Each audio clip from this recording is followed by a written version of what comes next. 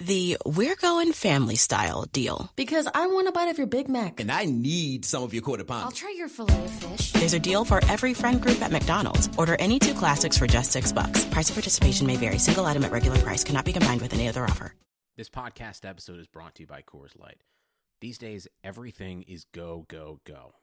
It's nonstop hustle all the time. Work, friends, family. Expect you to be on 24/7? Well, sometimes you just need to reach for a Coors Light because it's made to chill. Coors Light is cold lagered, cold filtered, and cold packaged.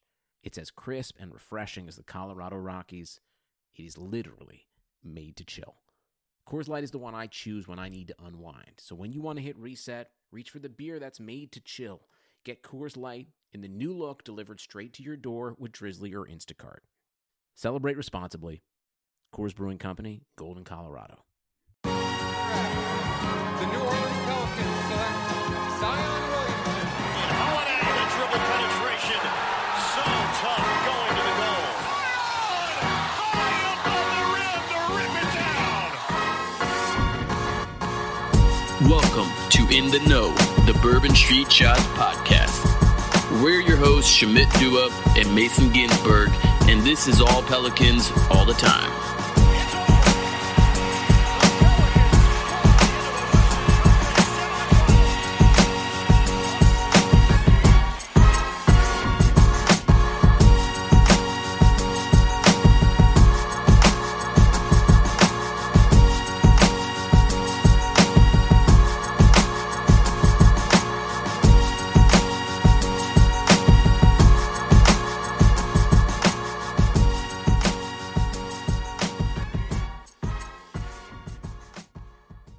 Welcome to In the Know. This week's podcast is a special crossover edition with our friends at the NBA Pod, Bryan, Toporek, and Mort, Jensen. They approached us with the idea this week, given the reports that the Pelicans are open for business when it comes to trade talks for Lonzo Ball and JJ Redick, and even Bledsoe as well. The four of us discussed what the Pels may be looking for in a possible return for each player, along with the trade partners that may make the most sense. You can find Bryan at B Toporek and Mort at MSJ NBA on Twitter, and their podcast at the NBA Pod. Enjoy. So before we even get into the trade rumors themselves, guys, I mean, it really does sound like it's basically everyone but Brandon Ingram and Zion who's on the block at this point. But before we get there, I mean, the Pelicans right now are 6-10. They're 14th at the Western Conference. I think based on what I've seen from your timelines and kind of the reactions that you guys have been getting, it seems like Pelicans Twitter is in a pretty dark place. What do you think, Shamit? I'll start with you. What has gone wrong? Like, what's the TLDR version of what's gone wrong with this team? Was it a case of like outsized expectations coming in, knowing that you lost Drew Holiday, who is a fantastic player? Like, did Pelicans fans just think it's okay? Brandon's a year older, Lonzo's a year older, Zion's a year older. We're still going to be in the playoff mix. Or is there something like schematically wrong with this team? All the above. The TLDR is the team stinks. But you talk about expectations, and it's funny because Mason and I, for the longest part, even before the season started, have been trying to temper expectations. We're like, okay, well, if things go right, this is probably a team that's going to be below 500 and it's going to be competing in that play-in spot around the 10th seed. That was kind of where you outlined the expectations. Now, 14th is quite a bit away from the play-in, but it's also very early in the season, and they've had a particularly rough schedule so far, trying to integrate new pieces in the starting lineup, a brand new system with, Stan Van Gundy. So I don't think they're really too far off the pace when it comes to will they be competing for that play-in tournament. I think they can still get there. So I really don't know where all these people got these expectations from. You're going to have to ask them. But I think the Pelicans could be better. Their guard play in particular has been awful. Their bench play has been awful. They're running basically 7-8 deep, maybe 9 on a certain day. And they're getting no productivity from, people not named Steven Adams, Brandon Ingram, or Zion Williamson. on a consistent basis. You may have nights where Eric Bledsoe looks good or Lonzo looks good or whatnot, but you can't count on any of that. Right. And Mason, I'll throw this to you. We'll get into each individual player shortly, but in general, what should the Pelicans be looking for in return? Is there a certain position that they need to bolster? Should they be focused? Should they not care about the playoffs this year? Should they be focused on getting more young guys, more picks, more prospects for the future?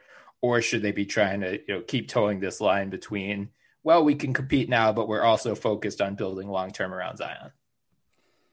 Yeah, and so this is where the balance, I think the point you made at the very end there around balancing near term versus long term is critical, because you can look at the roster and say, oh, well, they clearly need to do some more at the guard positions, but at the same time, one of the key focus areas for them is Nickeil and Kyra getting those guys more minutes, more meaningful minutes, and so far, to their credit, they've shown that they deserve more minutes. Whether or not they're, Nickeil has been a little inconsistent as he's gotten more minutes recently, but I think he just needs that defined role to see what you've gotten him. And then Kyra has been limited minutes, but it's looked really good. And so, that's one piece. And then on the other end, at the 5, you also got Jackson Hayes, who's similar situation. He's looked young, he's looked raw, but they've got to see what they have in him.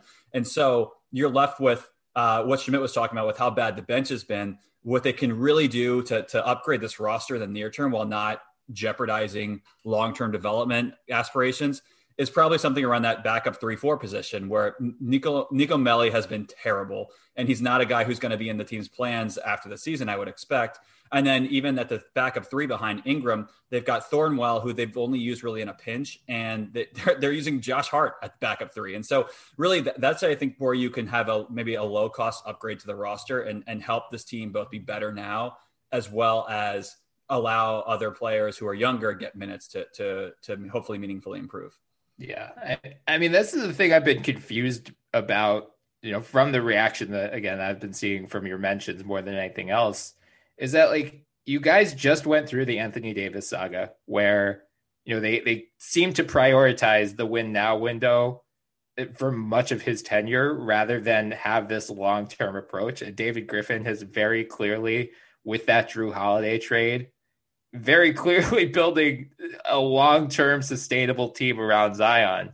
So this setback, it seemed expected to some extent. I mean, as Schmidt said, maybe not 14th in the West, but again, you're only a game and a half out of 10th right now. It's early. This season is weird, as we've seen with the Heat. All it takes is one COVID outbreak to knock out, what we thought would be a contender. So, I mean, knock on wood, everyone stays healthy from this point forward, but I think we know that's probably not going to be the case. And if the Pelicans dodge that bullet, they could move up just kind of by default. So I'm surprised by the reaction from the Pelicans fan base, but I guess, the success last year probably raised expectations to an unrealistic degree. And then it just seems to me like subtracting Drew Holiday, of course you're going to get worse. Drew, you guys were the one's pumping him up to such a high extent for good reason, and then he leaves and it's like, oh, well, we're not going to miss him that much. It's like, of course you are. He's really good. Well, Bryan, I think what you need to do is, and you and Mort should create a burner that you guys share, right?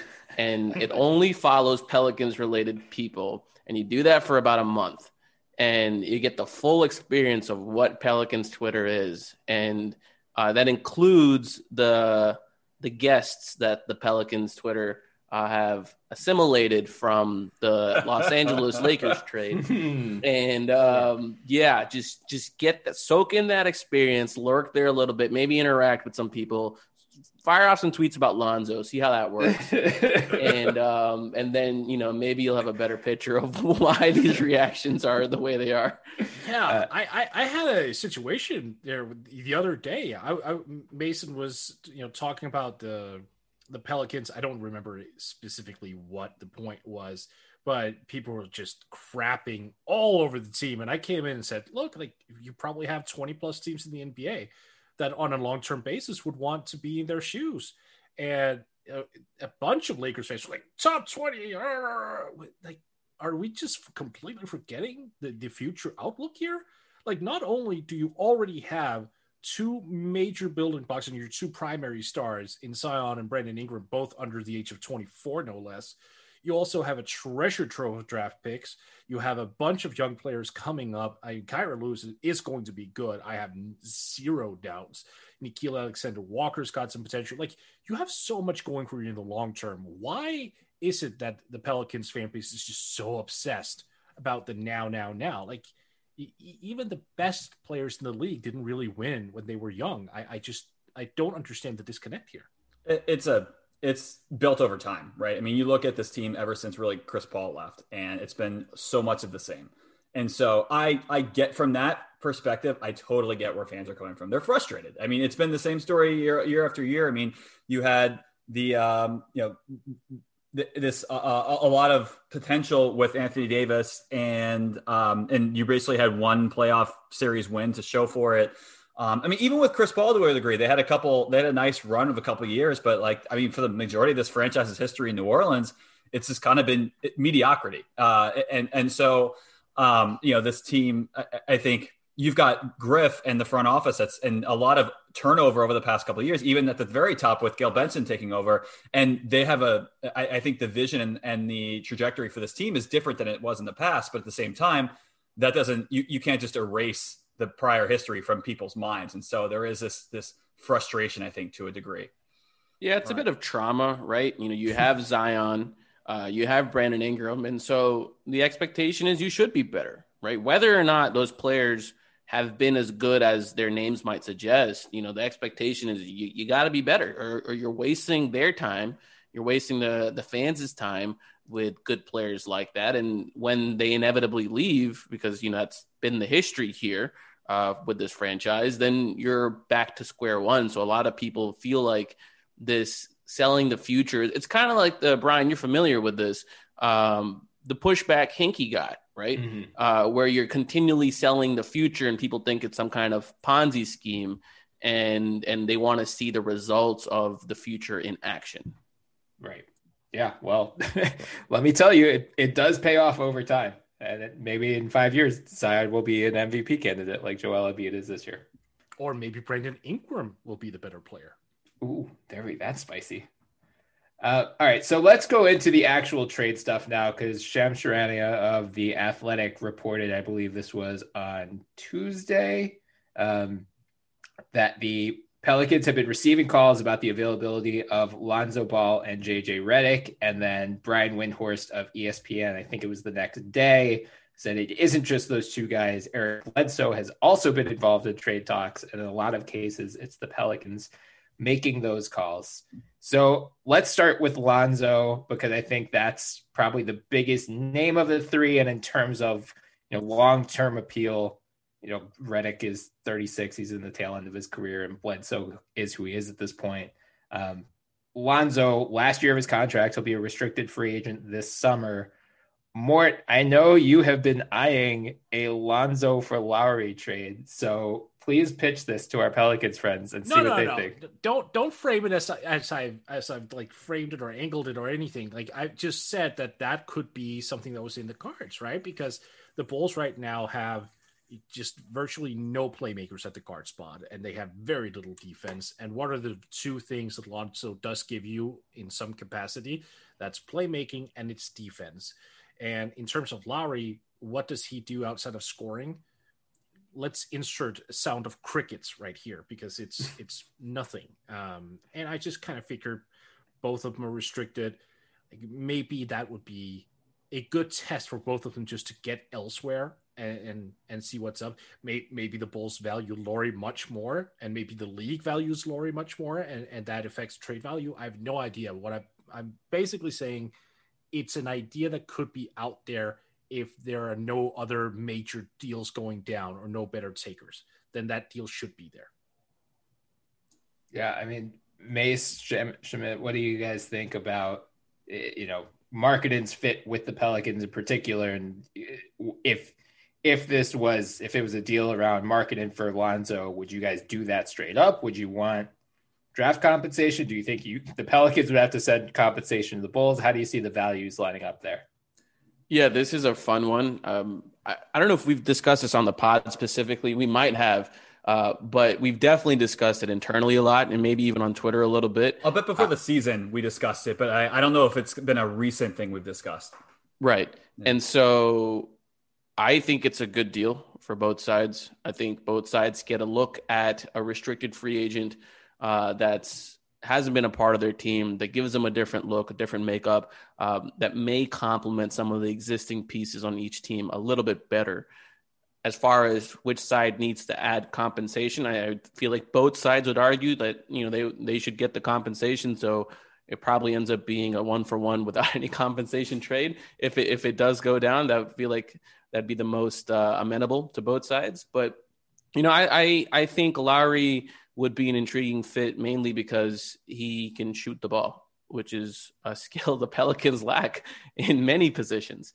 And he would probably be a bench big that might close games that depending on the matchup. But I would be willing to try a jumbo lineup where you have Adams, you have Lowry, you have Zion, and you have Ingram at the 2, and then whoever your starting guard is next to there. That's an interesting configuration. The Pelicans defense sucks, right? So I am all about trying to get weird, and Lowry being not an impactful defender, I don't think drastically changes the defensive makeup of the team anyway. Right. So might as well get weird on the offensive end and do cool things. Yeah, I mean that's interesting because that's what this came up on our pod I think recently as well. We were talking about just the Pelicans' overall struggles, and my hesitation was like, well, where does Markkanen fit? Because are you gonna? I think he's best at the 4, and Mort, correct me if I'm wrong there. He's only a 4, which is part of the problem. Yeah, so then put him next to Zion, and then are you sliding Zion down a position? I guess you could have a weird inverted lineup where Zion plays the 5 and Markkanen plays the 4, at least offensively. But yeah, I mean, it would be it's hard to envision, I would say, how this would all come together. But I think you're right, Shamit. It would be super weird and interesting and, kind of YOLO. If you don't think Lonzo is a part of your future, you might as well flip him for someone who you get a couple months with to see if he could be. Right. Yeah. And I think so this kind of reminds me a little bit, and more, you'll have to check me on this, but I remember back when AD and Ryan Anderson played together, and they did, because it's well documented at this point that AD doesn't really love defending the 5. Ryan Anderson did that a decent amount for the Pelicans and held his own. I'll say that. I don't think he got just totally demolished. He didn't do a good job, but it was somewhere in the middle. But I don't know. You've watched Lowry maybe a little bit more than we have, and I'm not sure how feasible that would be in their case, or if you think maybe like in a couple of years you can get there. But I think that's something that they would probably try in a situation like that. Yeah, I mean, so he hasn't really verbally said anything about which position he would want to play, and I will say that Bill Donovan has tried Lowry out at center, but defensively he's just not an asset, whether that's 4s or 5s. I personally would put him on 5s because he's just not that mobile against new age 4s, which is basically the traditional small forward of 5 years ago. So if you are putting him up against guys like Mitchell Robinson and that ilk, yeah, sure, like he can probably stop a rim runner, but if you throw something at him that it has just an ounce of complexity to him, like he's not going to stop it. So it's really a moot point in that regard. He is very limited. He doesn't really understand how to use his size, despite being 7 foot 240. He is. I think Ricky O'Donnell actually said it best when he was drafted. This is a 7 foot shooting guard, like both statistically and playing style wise. That's what he is. And which is perfect because that's what Lonzo is. He's not 7 foot, but he's a shooting guard. Right. I mean, right. No, but like you look at their shot profile and it's pretty similar. I mean, Lowry's more talented offensively, and I'll give him that. You can use him in a little bit more a variety of ways, but you look at their 3-point attempt rate, right? Lowry's taking about 6.9 per game. Yep. Lonzo's taking about 7.2 per game. It's nearly identical. So if the Pelicans are, going to make a 1-for-1 swap, and you give Lowry the same looks that Lonzo has been getting, you're probably going to end up with a better result. And, as well as you're going to be able to use him in a little more versatile ways. He's going to give you more points. But if you give Lowry the same quality of looks that Lonzo has been getting, I have no doubt he shoots better than Lonzo Ball. That is not a super high bar when he's shooting 30.1% from three right now. But Lowry's what, 38%, 37 point something? Yeah, about around 38, 37.7 right now, which is actually his career high. And that's one of the things as well, which is on this podcast, I've been pretty down on Lowry. And part of it is he was billed as this elite shooter coming in. Like that was his go-to thing. But over the course of his career, he's been dreadfully average. Like he's at no point has he had a 40% shooting season or anything of that sort, even on high volume. So even that supposedly go-to skill is not something he's demonstrated, which I think is why he didn't get the extension. In big part of that was just, what is his ceiling?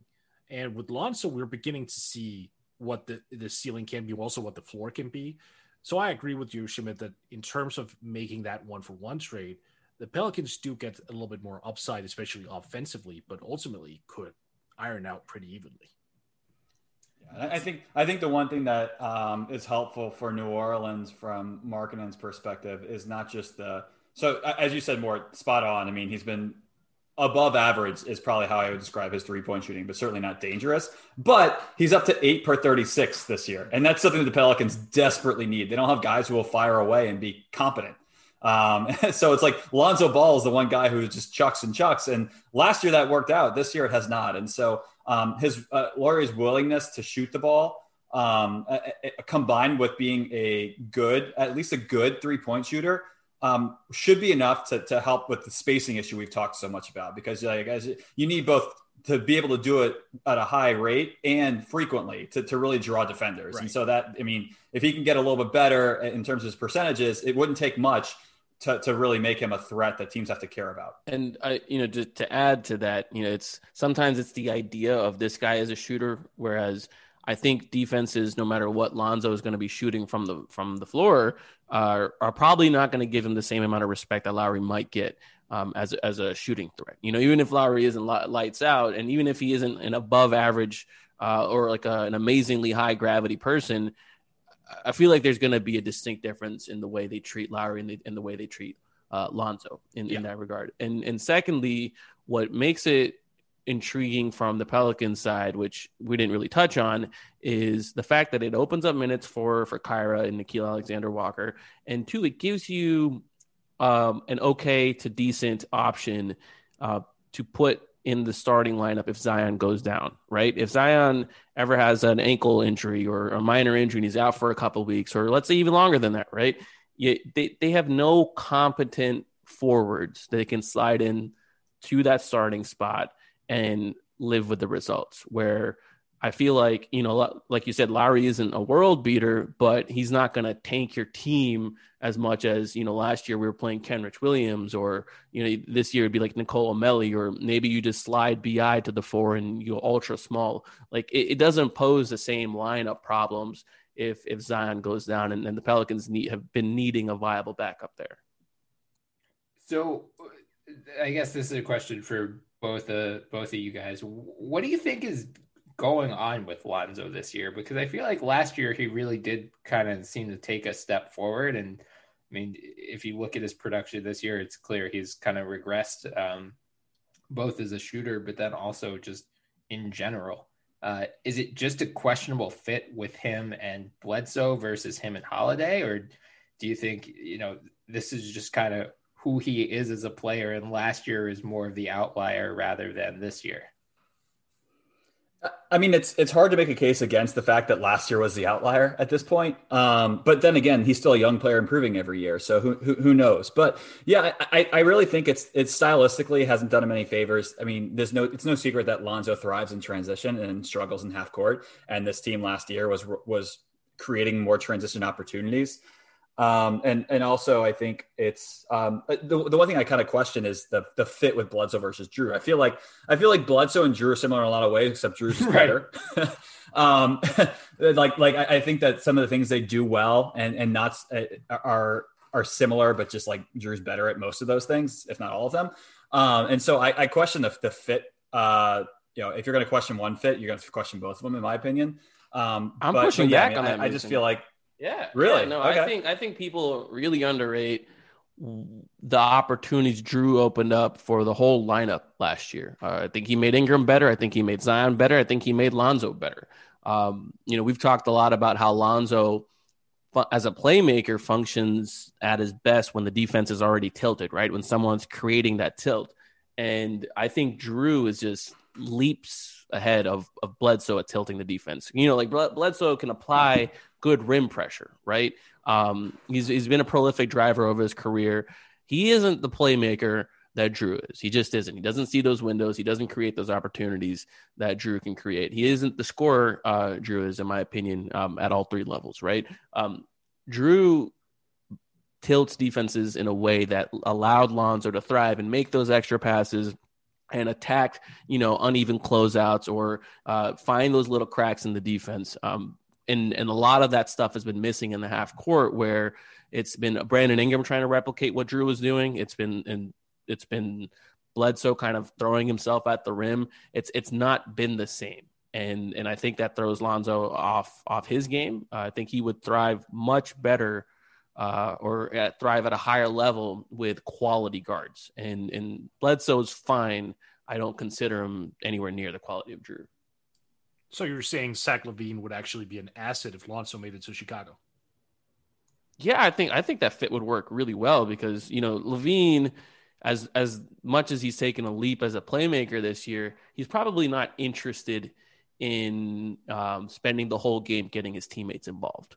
Whereas Lonzo's probably happy to do that the whole game, right?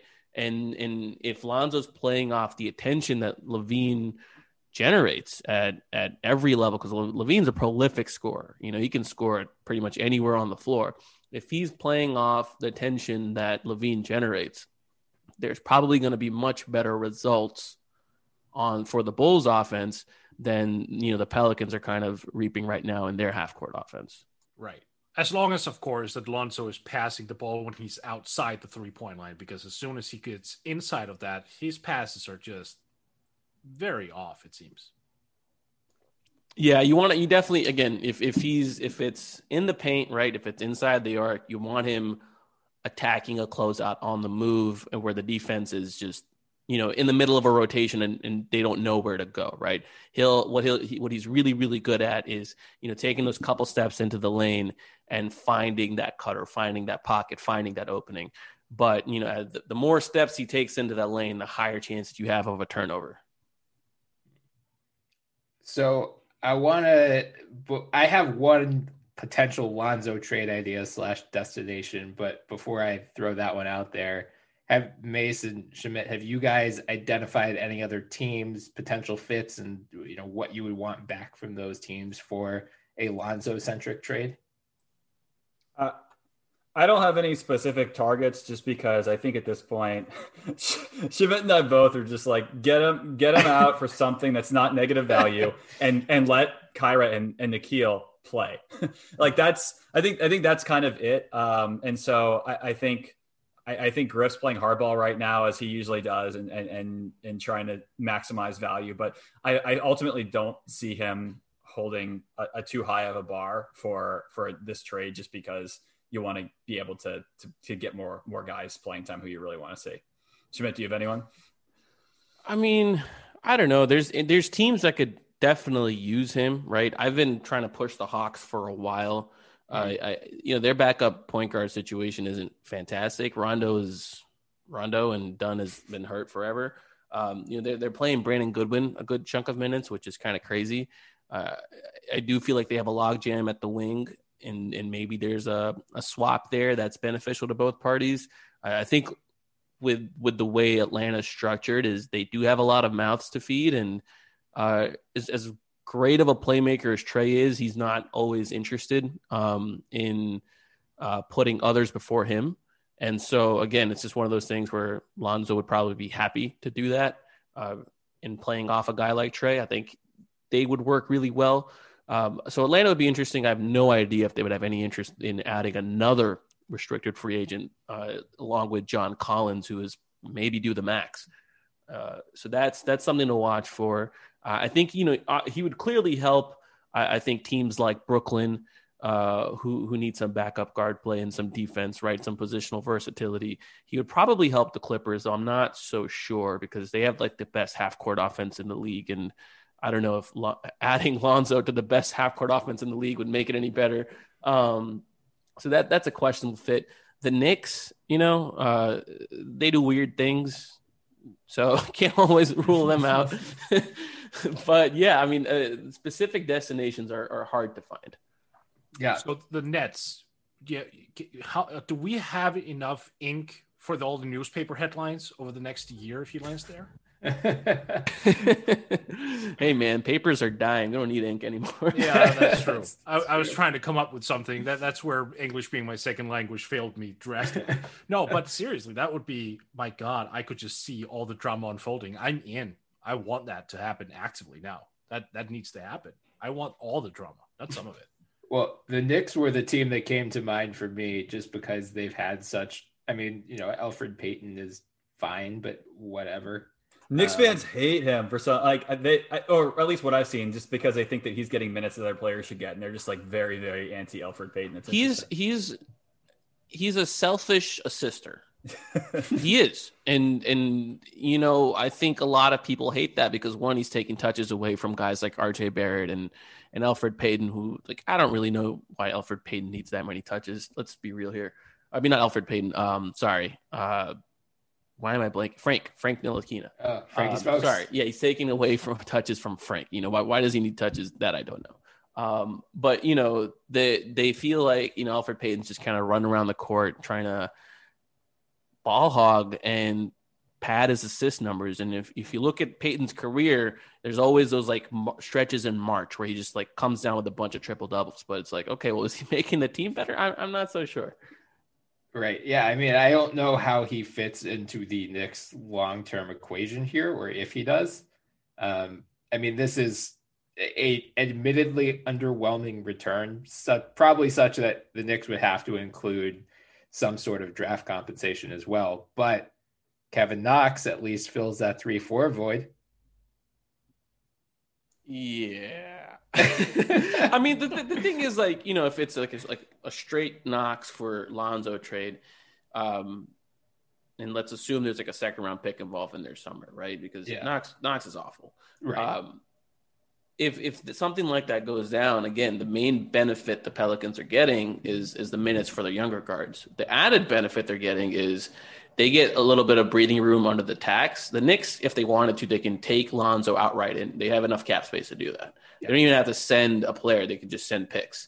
And, if the Pelicans do any kind of trade where they're sending out more money than they're getting back, it really helps them because they're about $500,000-ish from the luxury tax. And that has prevented them from signing more depth, and that prevents them from making more creative trades where they send out less salary than they get in return.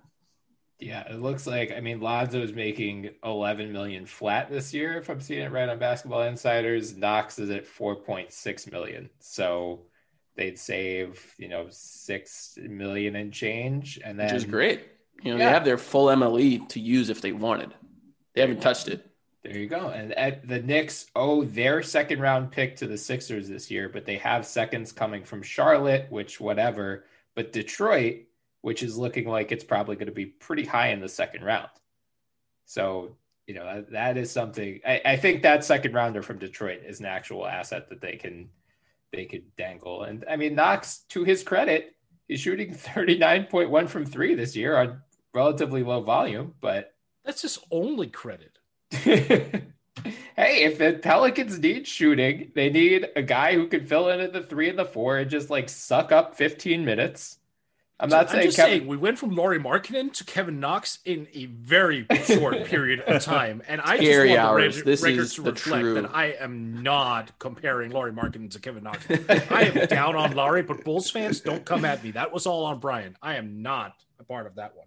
I said the Knicks would have to include additional compensation. I'm not saying it's a 1-for-1 trade, but that's the one that came to mind immediately for me because I was trying to think which. Okay, of course, a contender could just use depth, but most of these contenders have traded away pretty much everything they can at this point. So otherwise, I'm thinking rebuilding teams and Washington.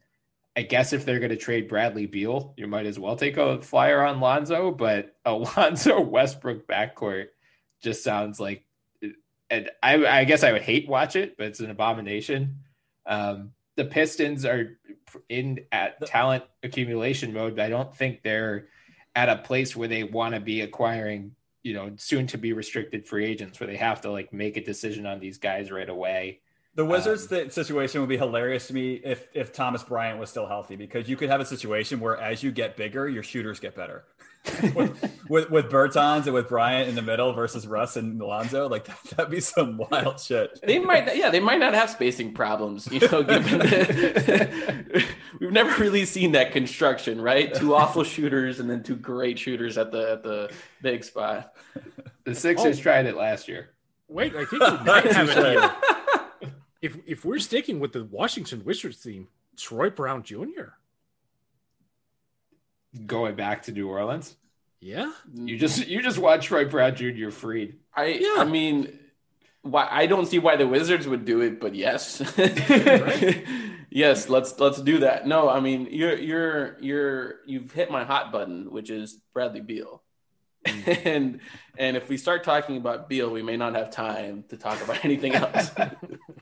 we could revisit Beal at the end if we have time. But yeah, the only other team that came to mind was the Thunder, just because they're still, so early into this rebuild. But again, I think if they've got a surprisingly good thing going, I guess they could send back Trevor Ariza, who's just in mothballs right now. But I would think the Pelicans would want something. Again, not that they're going to get necessarily a ton for Lonzo, but Trevor Ariza does not fit into the long-term picture at all. So would the Thunder be willing to include a pick with him for Lonzo? Probably not, just because they would have to commit so much money to him this summer. So it's tough to find a situation that works for, both parties. But my money is on giving Knicks. up a pick For the Thunder. Yeah, Sam Presti's giving up a pick. No. That man is hoarding. Yeah. He knows that the 2025 draft is just going to be New Orleans and OKC going back and forth, that he wants to have one more pick. All right, so let's go to JJ Redick now. He's the other guy that Shams mentioned in this report. And Redick, for a guy who has been a sharpshooter for really his entire career, what the hell is going on with him this year? He's shooting 29.8% from 3, 33.6 overall. He shot really well last year. This is not like it's not like he just did not fit in New Orleans. He shot 45.3 from 3 last year. So again, is it like just this backcourt is so weird that it's not working and is trickling down to the rest of the team? Or is he just in the, it's still pretty small sample size, 16 games. Is he just in a slump to start the season? I think that he hasn't gotten a ton of great looks. I think he got better looks last season. But at the same time, it's clearly a slump. I don't suddenly think he hit an aging wall, and like his defense has been going downhill with his age for a while. So like, I don't think suddenly his shooting is taking a massive hit like this. I think it's just some small sample size noise and a slump, but certainly not doing the Pels any favors. I think having him as his basically what he usually does shooting the ball would have given the Pels at least one more win this season, if not 2. And so it's, turning them from that perspective, and you just hope that teams are looking the other way and thinking the same thing. Like, this guy's got too much of a track record shooting the ball to think that, this is who he is now. So, I think there's some wide variations on what people think the return might be for him. I'm more on the negative side than others. When I hear like protected first for JJ Redick, I would take that and just run real fast if someone's going to give that to me, just because I just don't see JJ Redick's role for a contending team. Like, even in the playoffs, like you can try to convince me he's going to play 10 to 15 minutes off the bench as a shooter, but even so, like, I just think later in the playoffs, his defense is so bad that he's not playable. So I don't know really what the value is in adding him. Maybe I think it's might be maybe your second tier contenders can talk themselves into giving up something for him. But even then, if it's got a first round pick, even like a late first round pick, 20 to 30, I'd still take that happily. Yeah. I feel like the salary matching is going to be the tricky part for any contender, because most of these teams now are so top heavy that they, just don't have those mid-tier salaries to give up for him. Or it's a team like Denver that would be giving up. I guess they could give up Will Barton, but I don't see why they do that. Gary Harris, Paul Millsap, they're not doing that. Phoenix came to mind immediately, but they just don't have that type of salary to give up either. Yeah, Phoenix has Langston Galloway and Etuan Moore. They don't need JJ Redick. They've got that kind of shooting, small guard shooting in spades if they really needed it. I'm a little bit higher on JJ than Mason is. I think he can still be a useful player, not maybe a quality, but a useful player for most teams in the league. I do believe it is a function of the Pelicans' poor guard play and the lack of high-level creators on the team that's hurting JJ. I do believe in that trickle-down effect. And, yeah, you're right. It is a bit of a slump. But I think given that he's an expiring, there's probably teams out there that can talk themselves into him for a couple seconds pretty easily. Yeah. More, do you have any ideas as to which teams make sense for him and, which teams have the combination of that type of salary plus asset to give up for him? I think it's difficult because at the end of the day, as is mentioned, he's 36 years old, right? And on an expiring contract. So you're looking at it as a 1 year push all chips in to win the ring. And while at the same time hoping he bounces back after a slow start. So like what team really needs that? It has to be someone really high up. And like you said earlier, like most of those teams have already given up most of their assets, and that's in large part why they're up there, like at the top of the league. So who has those contracts available and the additional draft picks or whatever you want to give up? I don't see who that could be. And I don't think we're going to end in a situation where JJ hits the buyout market, right? That would seem pretty unrealistic, I think. Well, I was gonna bring that up because I do see a situation the Pelicans trade him to a team and take on longer term salary in exchange for that asset that they're committing, right? So like, if there's a bigger contract out there that a team is happy to get rid of and they're attaching assets to do it, that's where that protected first might come in. And the unspoken agreement with the receiving team is you just buy out JJ when you get him because you're just simply trading him for that salary dump. And you don't necessarily need him on the court, so you buy him out, and he gets to go back home in Brooklyn because I think he misses his wife and kids a lot. Yeah, that makes sense. I think that would be the right course of action, honestly. I honestly, I think we're going to see that as a lot this year as well. This is a little bit of a side note here, but if you look at the 2021 free agency class, which is just diminished month by month over the past couple of months, like it's really looking like a weak class now. So I have to assume that a lot of teams are probably looking to punt on that offseason and taking on longer term money in hopes of extracting an assets. So if the Pelicans could be first movers on that would probably be a good thing. But I don't imagine those deals will be available later on. Yeah. So the team that came to mind that I've searched through pretty much every contender and trying to find the salaries that work, Dallas feels like the one that might work the best. They do have James Johnson at $16 million on an expiring deal, so he'd fill that 3-4 void for you guys, and I just put another shooter next to Luka, and hope he can snap out of the slump and kind of replicate what Seth Curry did for them last year. Would you guys have interest in like James Johnson in the second for JJ?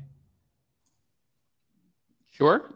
I mean, I think that trade in a vacuum puts us in the tax. Again, the Pelicans are in a bad situation. Just add Brunson and give up Melly. Yeah, there you go. Mason's been trying to get Jalen Brunson on this team forever. and I'm just like, dude, he's my backup point guard dreams right there. It's turning into standum, and pretty soon Mason's going to be attacking the Dallas Mavericks bloggers and letting them know that Carlisle sucks, and it's me and Villanova fans. I think at this point, Luka needs to share the ball more with Jalen Brunson. Oh boy. Is Melly for free? Like, I'll take him if he's free. Absolutely. Really? Take him. Yep. The Pelicans would get much more value with saving on those like $4 million that he's owed than anything else. Take him. He's a floor spacing four who can't space the floor. His career 3-point shooting numbers in the NBA, which granted, not that, I mean, it's only a season and change at this point, but still, he hasn't shot the ball well consistently. Yeah. And so, I don't know, he doesn't have much value. He just passes up shots. I don't know what it is, man. And again, maybe he goes to a team with like Luka or, a Ben Simmons or someone that can actually create shots for him. And he looks amazing. Maybe that's all it needs is that kind of shot creation, but I don't care to find out on this team. That's fair. I mean, like the Sixers have a trade exception. I think it's around $8 million. So if the Pelicans are literally just giving away, like I would happily trade a top 55 protected, or maybe not, because the Sixers honestly might actually give that up. No, I mean, like as long as they don't need it for yours. salary matching purposes. Yeah, I mean, like that, like Schmidt said, he's exactly right. Like the $4 million under the tax that the Pelicans could save with that move is more than worth it. Interesting. All right, I'll keep him in mind for a trade target article to come out later, closer to the deadline. Of course, you could wrangle the Sixers into this. Well, I'm just prying for potential targets. But I'm looking around for the only other team, like the Spurs have a ton of expirings, and Rudy Gay and Patty Mills are right in line with what Redick is earning. But I think the Pelicans would have to give up assets for either of those guys in a Redick deal. And I don't see why the Spurs would want to do that anyway. So the Spurs also just don't like trading within guys within their division. I cannot. Mason, do you remember the last time the Pelicans and Spurs had a transaction? Even going back to the Hornets? The closest thing I can think of is how Quincy Pondexter ended up there. And that wasn't a trade. Yeah, like a bunch of former Pels, like Pondexter ended up there, Bellinelli ended up there. I think there's a couple more, but yeah, they it's just not. I think didn't Dante Cunningham end up there? Yeah, maybe. I'm pretty sure he did. But there hasn't been a transaction. So I just, maybe in my lifetime I'll see one. Maybe if Kelly Oubre can't buy a bucket for the next month, the Warriors give up on him. Do that. Yeah, maybe. Probably not. Yeah, Redick's going to be. I think a lot of teams are going to hold out hope more, as you were saying. I think Redick ends up home. That is my prediction. With him, one way or another, he ends up back in the Northeast, whether it's on Brooklyn or Philly.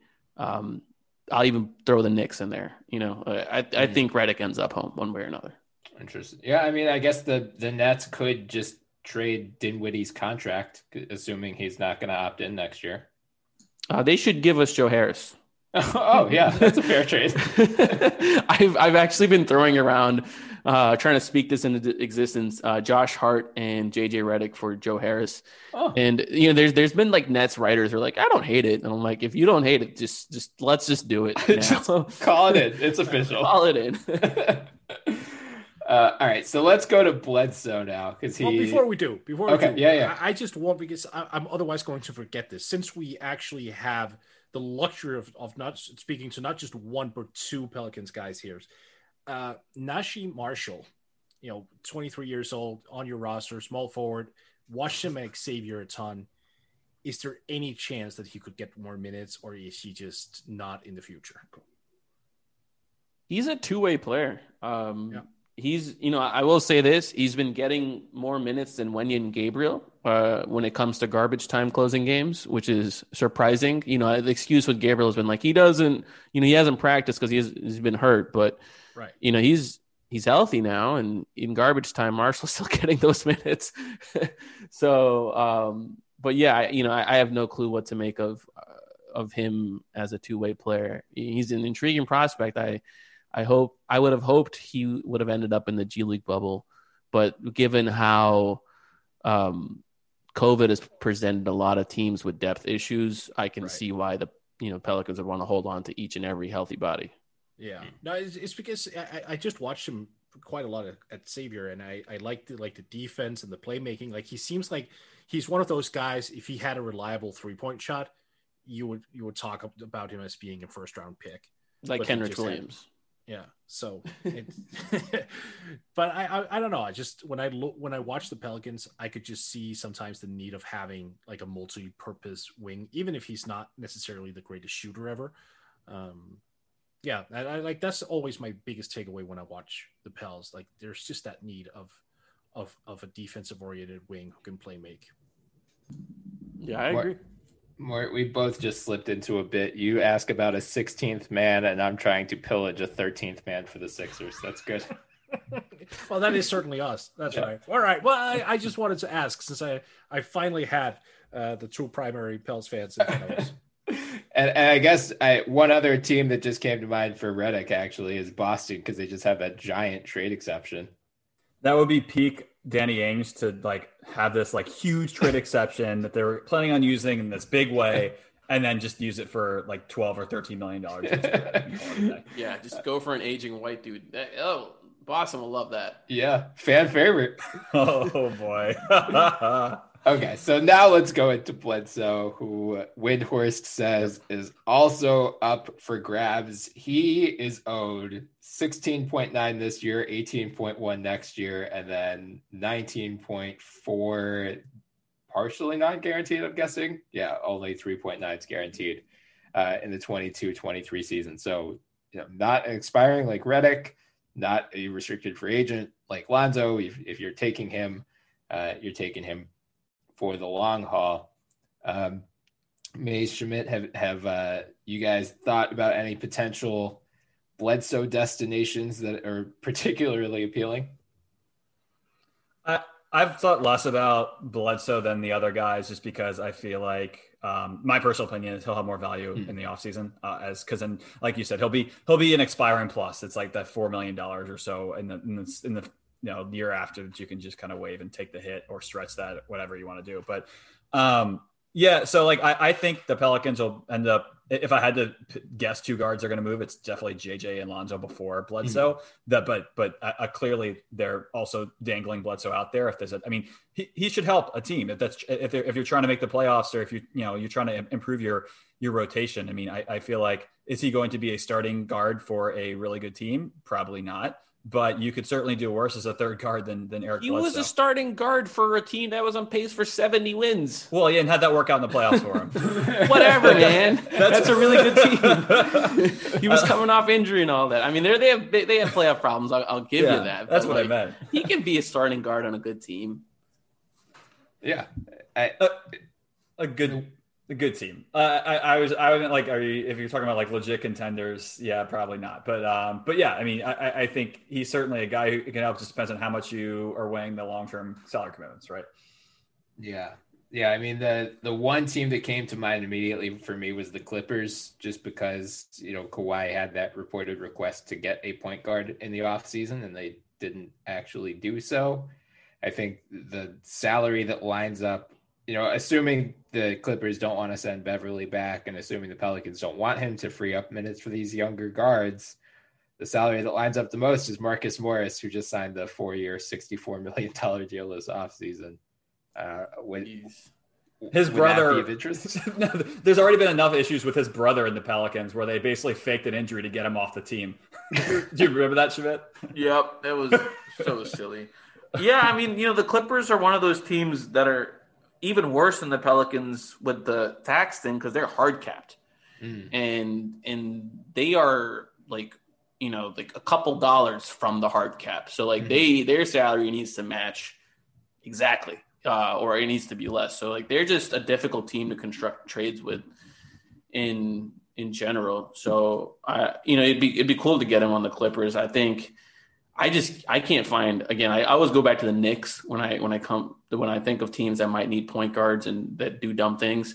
And so, the Knicks would be with the destination. Maybe Tibbs, wants a defensive minded point guard in there. And he is better than Alfred Payton considerably, but Mason is right that he'll have more value as salary bait in a bigger trade going forward. Yeah. So the Pels may not be in a huge hurry to move him because of that. Well, the one thing I will say is that, and I disagreed with Mason here, is like, I think if they get any value for him, period, they will move him. Like, if they're getting second round picks, if they're getting, anything that's positive and they're not taking back significantly more salary, they will move him. Even if, if they got a first and they took back more salary, which I don't know if there's like terrible contracts out there really, outside of like Eric Gordon, which I don't think they'll take Eric Gordon. But, if they're getting back assets, they would move him. And that's my opinion. I worry if going too far in that direction. Like what if they trade JJ Lonzo and Bledsoe? I mean, at some point you've got to show respect to the rest of your team and say we're not totally mailing in the season. Because I feel like if they did that, you need somebody who can support Nikhil and Kyra. And maybe you're not suggesting that, but I worry about going too far on just they're going to get guards. People back in return, and they're probably going to be similar level players. And by similar, I mean between, a top 100 and top 250 player in that same range, in the sense they're not needle movers themselves, but they're not garbage. And so they're going to get back those players. And, if they are able to free up some cap space, they'll also be able to sign some players because they have that full MLE and they have, I think they have their biannual exception. I could be wrong though. But they have money to go get people if they want it. So I'm not worried about that in any sense. Yeah, man, it is hard to find. The Knicks are a good call. The Magic, I was thinking just because they with the Fultz injury, but I don't think they'd want to clog up that backcourt moving forward unless they acquire Bledsoe with the mindset of we'll play him this year, we'll relieve some of this playmaking duty on Cole Anthony, and then we'll try to turn around and flip him in the offseason for some value. You've brought up Bledsoe to Orlando for like 3 years now. Well, they've needed a point guard for that long, yeah. And they have, Fournier's expiring at 17.2. I pray to God they wouldn't give up Aaron Gordon for Eric Bledsoe, but if they were willing to do so, the Pelicans should break league rules and get the NBA on a call over the weekend just to make sure that trade goes through ASAP. I mean, they'd probably have to include a couple picks, if not more, to make that happen. Because didn't Orlando turn down the same offer that Portland basically gave Houston for Covington, which is I think a couple picks or something like that. Portland, I think, initially went after Aaron Gordon, and Orlando was like, no, thanks. Which to some extent I get with the Jonathan Isaac injury. I think they probably would have been a little more willing to move Gordon had Isaac not gotten hurt, but unfortunately they're trying to just kind of gut it out this season, and the Fultz injury only made it worse in that regard. Mort, is there any Bulls deal that maybe Bledsoe for Thad Young? I mean, so as it is right now, Thad is thoroughly outplaying Lauri Markkanen. So his value is actually coming up, but he was just completely misused last year under Jim Boylan. Surprise, surprise. You could actually make the argument that Thad right now is the best passer on the Bulls. So I don't think they want to get off of that unless they get something in return that really fills a need. And I wonder if Bledsoe, being the type of player that he is the type of guard that they're looking for when they already have, downhill players in Kobe White and Zach LaVine. But on the surface of it, I don't think it's bad value. It's just a question of fit. Yeah. Yeah. Well, you guys, here's a conspiracy theory. Lonzo Ball plus Eric Bledsoe lines up almost exactly with Bradley Beal's salary. It's within 100,000 of each other. And I am convinced that David Griffin kept Bledsoe for this reason. And we're going to see Lonzo Ball for Bledsoe plus 3 billion picks for Bradley Beal. It's going to happen. Lonzo, Bledsoe, and Westbrook is if you could make a team in NBA 2K that's designed to win in the modern NBA and then do the exact opposite. Which is perfect for Cade Cunningham. I mean, come on. That's true. Yeah, that 14% chance at Cade Cunningham. All right. Well, thanks, guys. This has been really good. I think it's just nice to kind of get a sense of, what's been up with the Pelicans this year, and then also, where they might go from here, because it's becoming increasingly clear that they're going to be one of the key players at the trade deadline based on all of these rumors. So Mason, Schmidt, thank you for joining us today and giving us your insight. One more time for our listeners, could you let them know where they can find you on Twitter and your podcast? Yep. So I'm at Fear the Brown, and our podcast is In the Know. You can find it anywhere you listen to podcasts. And Mason, I'll let you do your thing. Yep. So just find me with my name, Mason Ginsberg, and our podcast is In the Know Pod on Twitter. And also, right back at y'all, since we're co-publishing this one, you guys mind giving your contact info for everyone out there?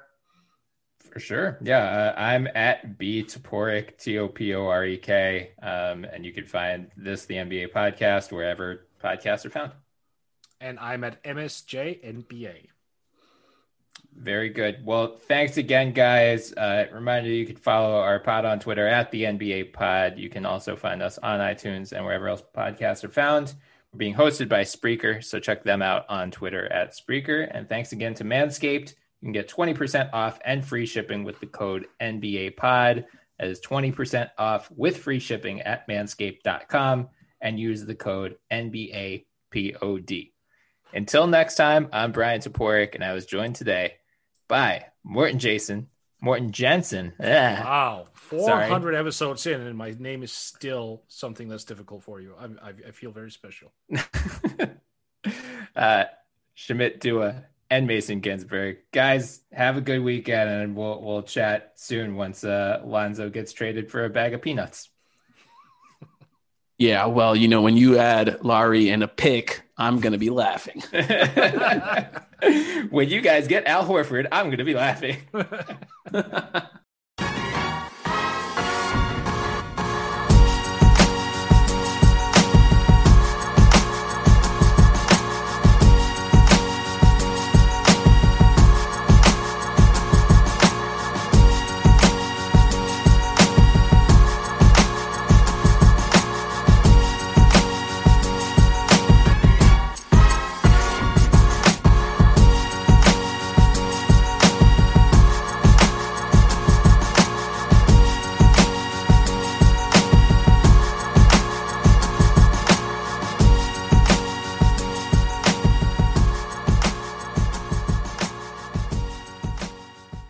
Nobody builds 5G like Verizon builds 5G, because we're the engineers who built the most reliable network in America.